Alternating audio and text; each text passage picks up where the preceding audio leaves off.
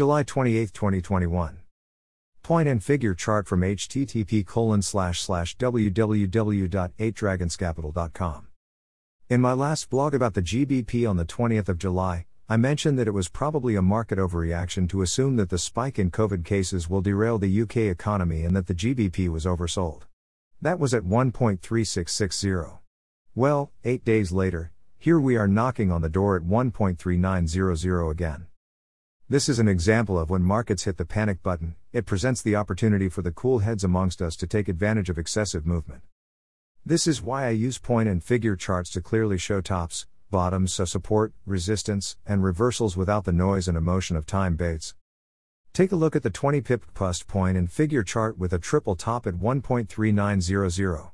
Then the breakdown of support at 1.3780 and the classic bottom patterns at 1.3580 and then 1.3600, followed by buy signals at 1.3640 triggering a reversal.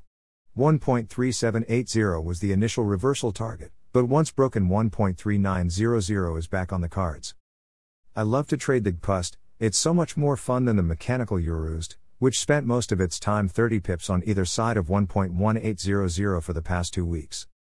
We may be close to resistance at 1.3900, but there are still GBP positives.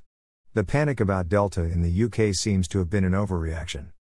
Pandemic experts are now reversing projections and thinking that by October the UK will really have COVID under control. New daily COVID cases peaked at 60,000 a week ago, and not the 100,000 or 200,000 expected. The latest numbers were down for the 6th day in a row at around 24,000. The high rate of vaccination has thankfully kept deaths extremely low. This brighter outlook for the UK compares well with other countries still struggling with inadequate vaccination rates and lockdowns. I think you look to buy the dip for BOD PUST and sell into any ERP strength. Learn to trade the GBP and you love it like I do. Please remember to practice risk management at all times. You can contact me at support@8dragonstrade.com.